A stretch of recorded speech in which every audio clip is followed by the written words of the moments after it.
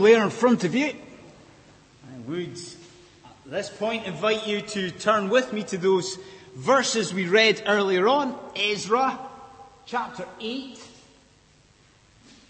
and from verse 15 through to the end of verse 20.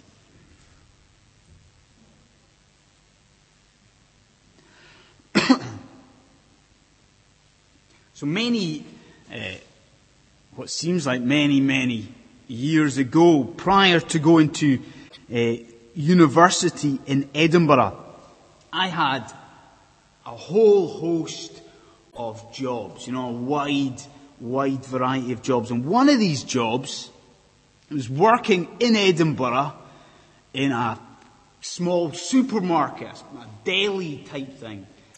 It's probably no more than a glorified newsagent, really.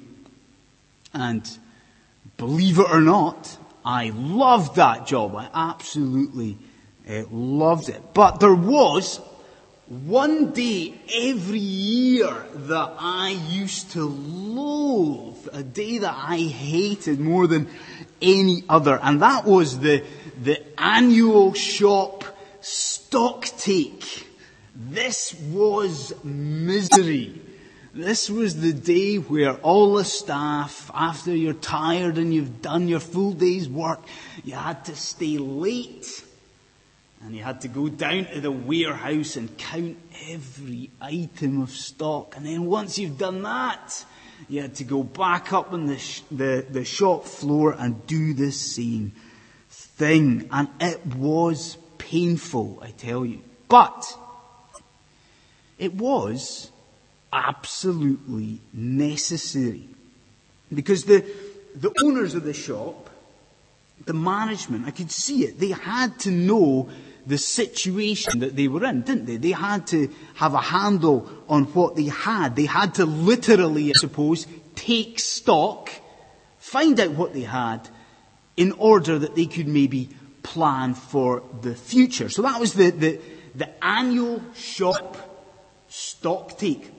And really, that's what we've got in Ezra chapter 8 and the section that we've looked at. What we've got here is a kind of a religious or a spiritual stock take. You see, last week, if you were here last week, you will remember, I'm pretty sure Paul will remember vividly what we looked at last week. We looked at that list of names at the beginning of Ezra chapter 8. And that was the list of the people returning to Jerusalem. But now we're kind of moving on a wee bit. And now we're getting to the nitty-gritty, the real bones of chapter 8. And here we see the people of God, this group, just about to head off on this remarkable journey from Babylon to Jerusalem. But before they do that, before they move, they've got a few things to sort out. So, you ready? Let's look at this portion of Scripture. And let's think about our first point this evening. And that is point 1, a pause for preparation. A pause for preparation. Now please, folks, if you will, try and imagine the scene that we've just read. Try and imagine what that scene in Ezra 8 would have looked like. I reckon that would be quite an incredible scene, wouldn't it? Because you've got, remember the numbers we were talking about last week? There was 1,500 men? And about 5,000 people all told. And these 5,000 people, they've all kind of walked up, and now they've met together beside this canal. What's the canal called? Ahava Canal. And they've all arrived there, and there's going to be lots and lots of things going on, wouldn't there? Because these people have left Babylon behind, but they'll have taken a lot of their possessions with them.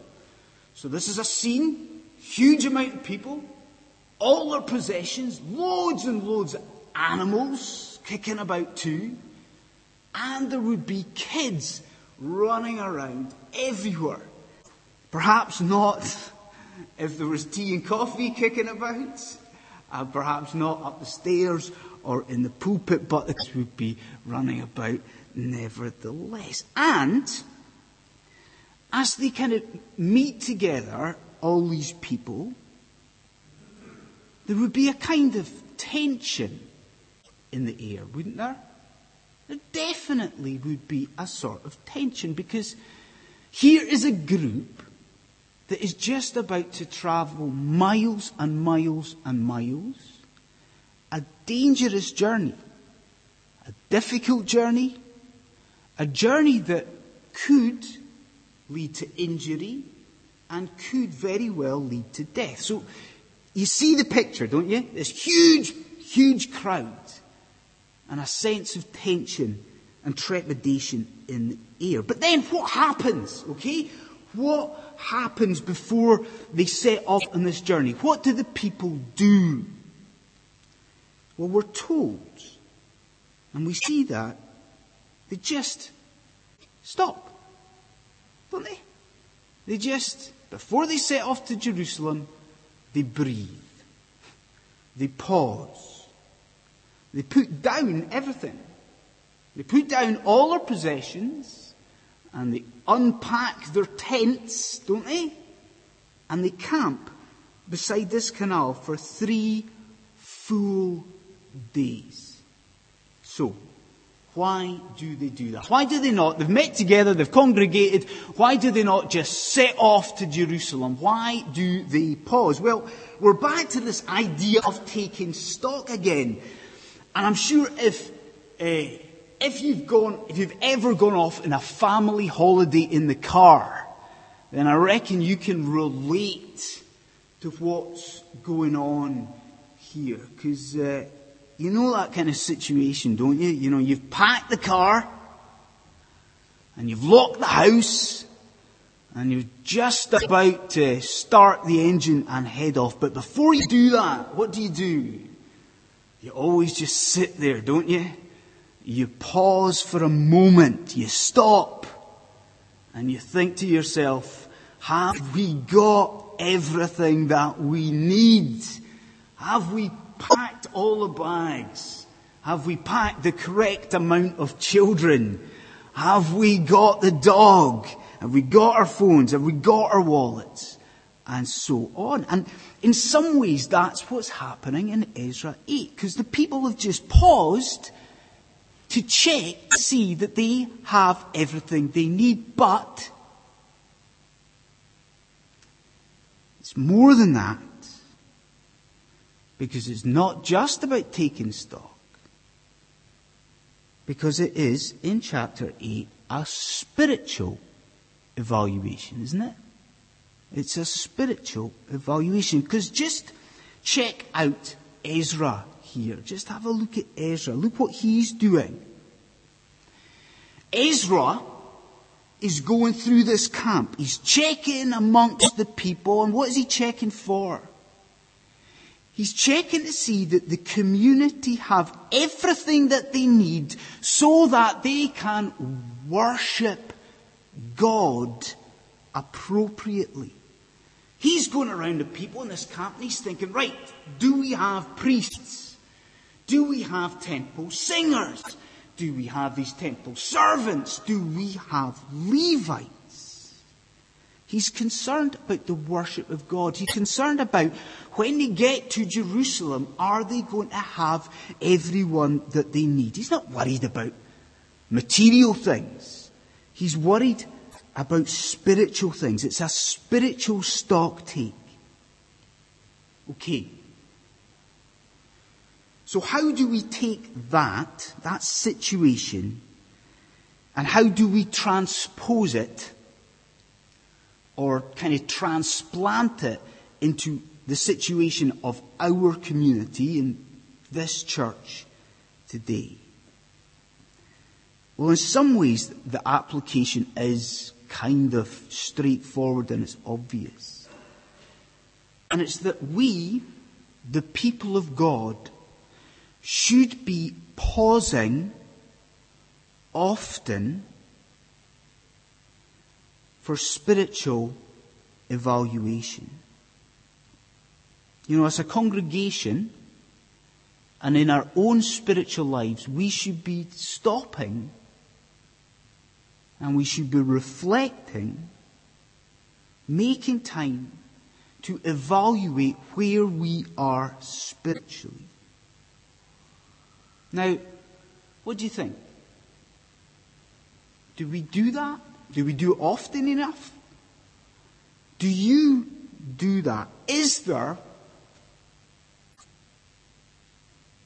evaluation, spiritual evaluation in your lives? Do you regularly kind of stop and search your soul? You know, do you often sit and ask yourself really fundamental and important spiritual questions? Questions like, am I serving God as I should? Am I setting the spiritual goals in my life that I should? Am I prompting others to obedience? Am I prompting others to spiritual service? And then the key one. This is the key one. Am I fully and wholeheartedly committed to God's work? What do you think, friends? Do we ask ourselves those questions, and do we do it often enough? Well, let's do it. You know, over the next few weeks, over the next few months at LCPC, let's ask ourselves these questions. Let's pause and reflect. At home, let's do that. But at church, let's do it too. Let's ask ourselves these important questions. Now, the Apostle Paul, he stressed the importance of doing this. He said in 2 Corinthians 13, he said to believers, folks, examine yourselves. Test yourselves. Do you not realize that Christ Jesus is in you? Examine yourselves. Test yourselves. So, let's do that. Let's make time for a spiritual evaluation. Okay. Now, folks, what did you have for lunch today? What did you have? It's Sunday. Did you have the full works? Did you have a Sunday roast? Well, whatever you had, I'm pretty sure that there is nobody in the room this evening that had a Findus beef lasagna. There is no danger. I'm sure that that is the case. And this week, when this news about the horse meat in these lasagnas, when it broke, I was stuck in traffic. It was quite late at night and I was stuck on the North Circular. And the news about the horse meat was all over the radio. And I was listening to a food hygiene expert, and she came on and she had her say about this. This woman was absolutely raging. She was livid about the situation. And she was complaining essentially that in her eyes, the government hadn't been swift enough to come out with a response. Because, as I've just said, the story broke quite late at night, and a lot of the MPs had kind of gone home for the day. So in her eyes, there hadn't been a swift enough response. There wasn't the necessary guidance and leadership from Westminster, in her eyes. And we see a similar situation in Ezra chapter 8. In our second point this evening, we've seen a pause for preparation. Now let's consider a personnel problem. a personnel problem. Because what happens when Ezra takes stock?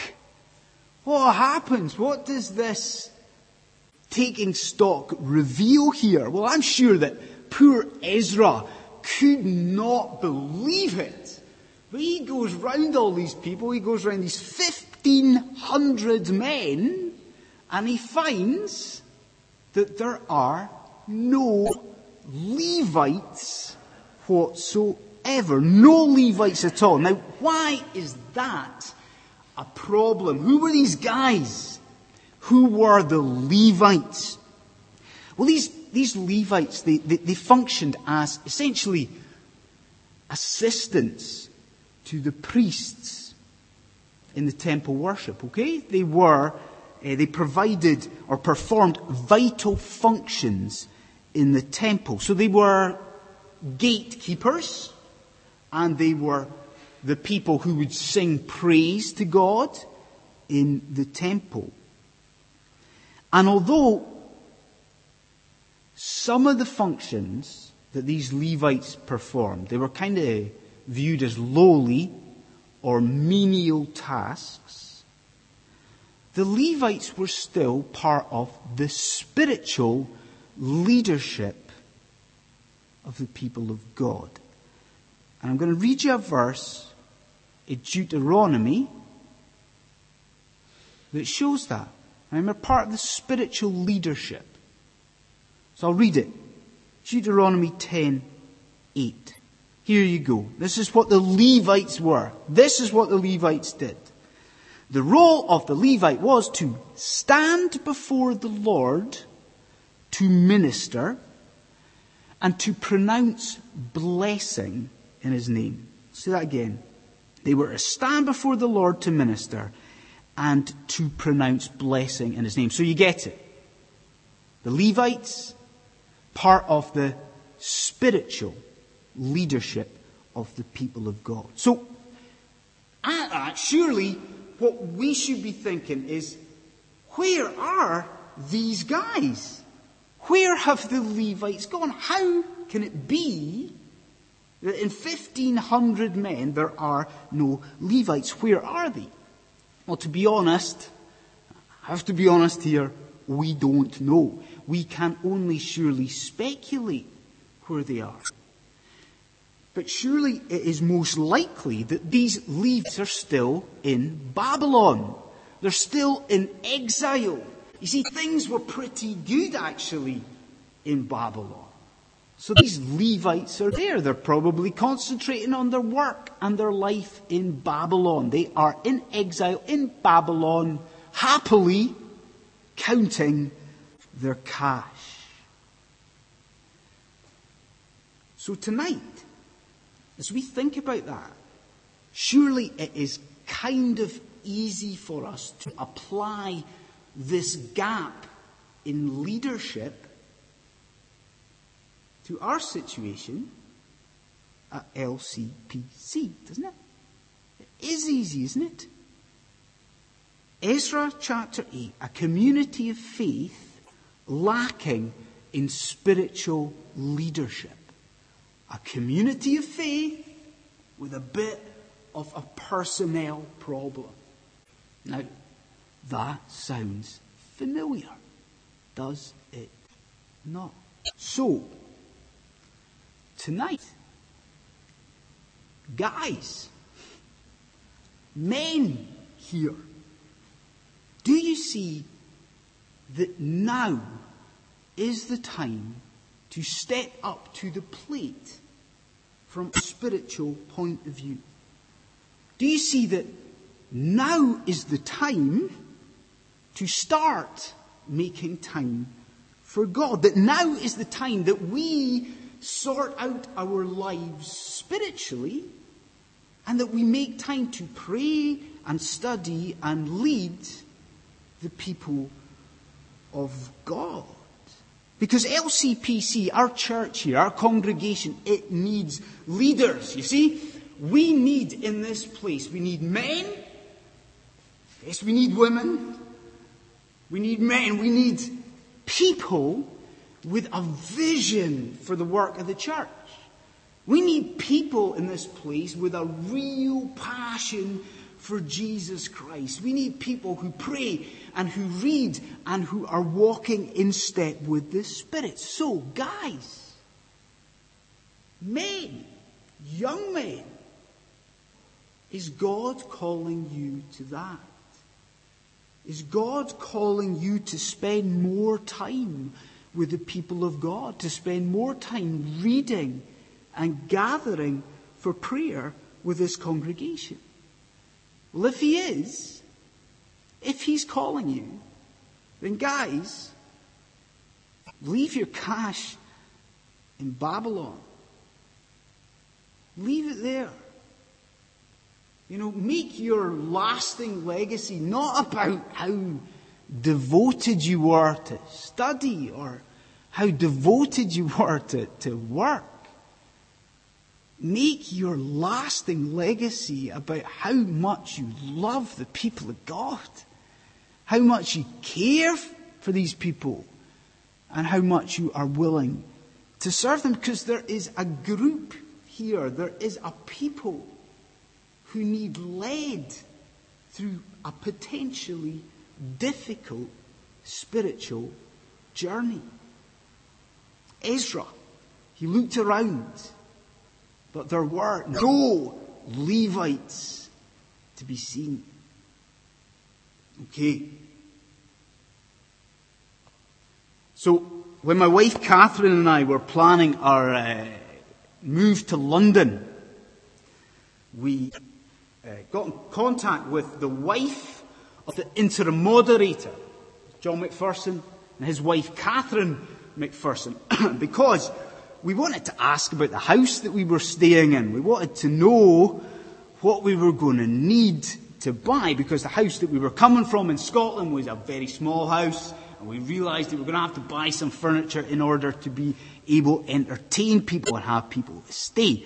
And to be honest, it was all a bit of a stress, not really my area of expertise at all. But we worked out that we had to get a few things. And we had a list. And this is the list. We had to get 2 sofas, 1 single bed, 1 dining room table, and some dining room chairs. And that sounds a lot, doesn't it? Well, it certainly sounded a lot to me, and there wasn't a lot of cash kicking about. So we prayed. And on arrival in London, can you guess what furniture was given to us? And we didn't ask for anything. Can you guess what it was? Well, I'll list it. It was 2 sofas, 1 single bed, 1 dining room table, complete with a set of dining room chairs. You see, God is good. Now that leads us into a third and final aspect tonight. Because we've seen, what was the first point? A pause for preparation. We've seen a personnel problem. And then the last point tonight, a perfect provision. A perfect provision. Because how is this situation resolved here in Ezra 8? What do the people do about this lack of Levites? Well, Ezra, he sends off to a man called Iddo,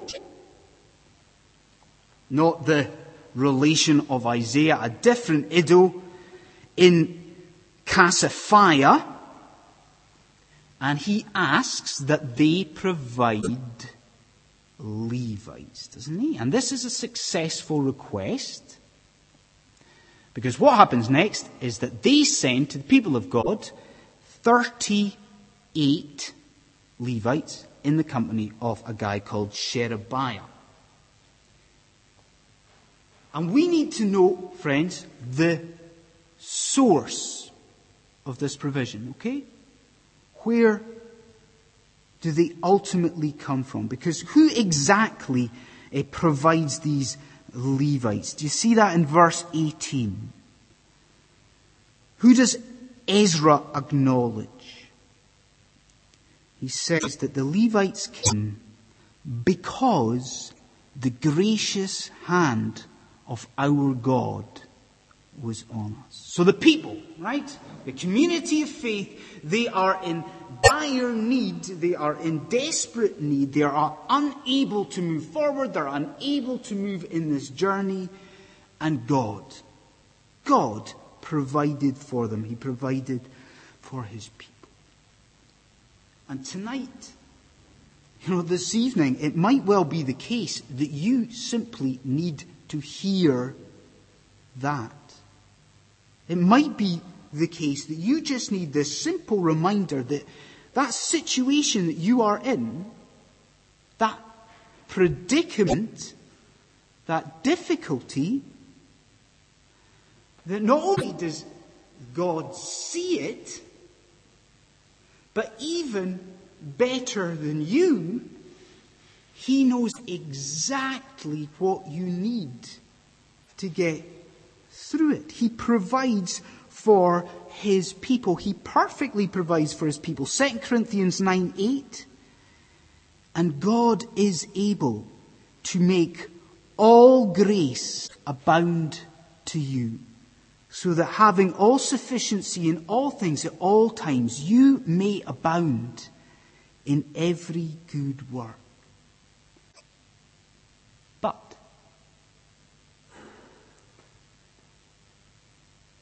there's something else. There's something bigger at play here. There's something more about this provision of Levites in Ezra chapter 8. You see, praise God that he did step in here and provide these Levites. Because remember what we said? Their job was to serve in the temple in Jerusalem. What did we say they were? They were gatekeepers in the temple.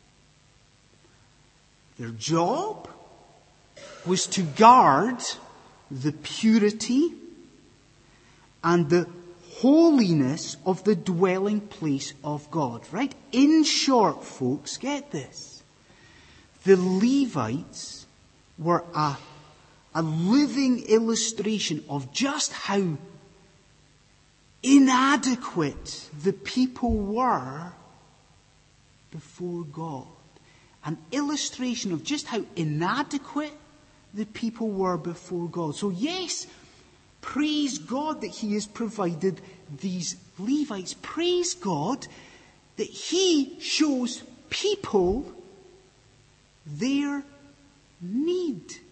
He shows people their need, but even more remarkably than that, praise God that he himself has met that need in his greatest provision, the giving of his own beloved Son. Friends, what do you think? Is it time tonight for a spiritual stock take? Is it time that we went home tonight and really thought about where we are spiritually? How are we living? Are we living for God? Are you living for God? Because what a God he is, isn't he? What a God of love. A God who in sending his own Son has made perfect provision for us. He has made perfect provision for his people. Let's pray.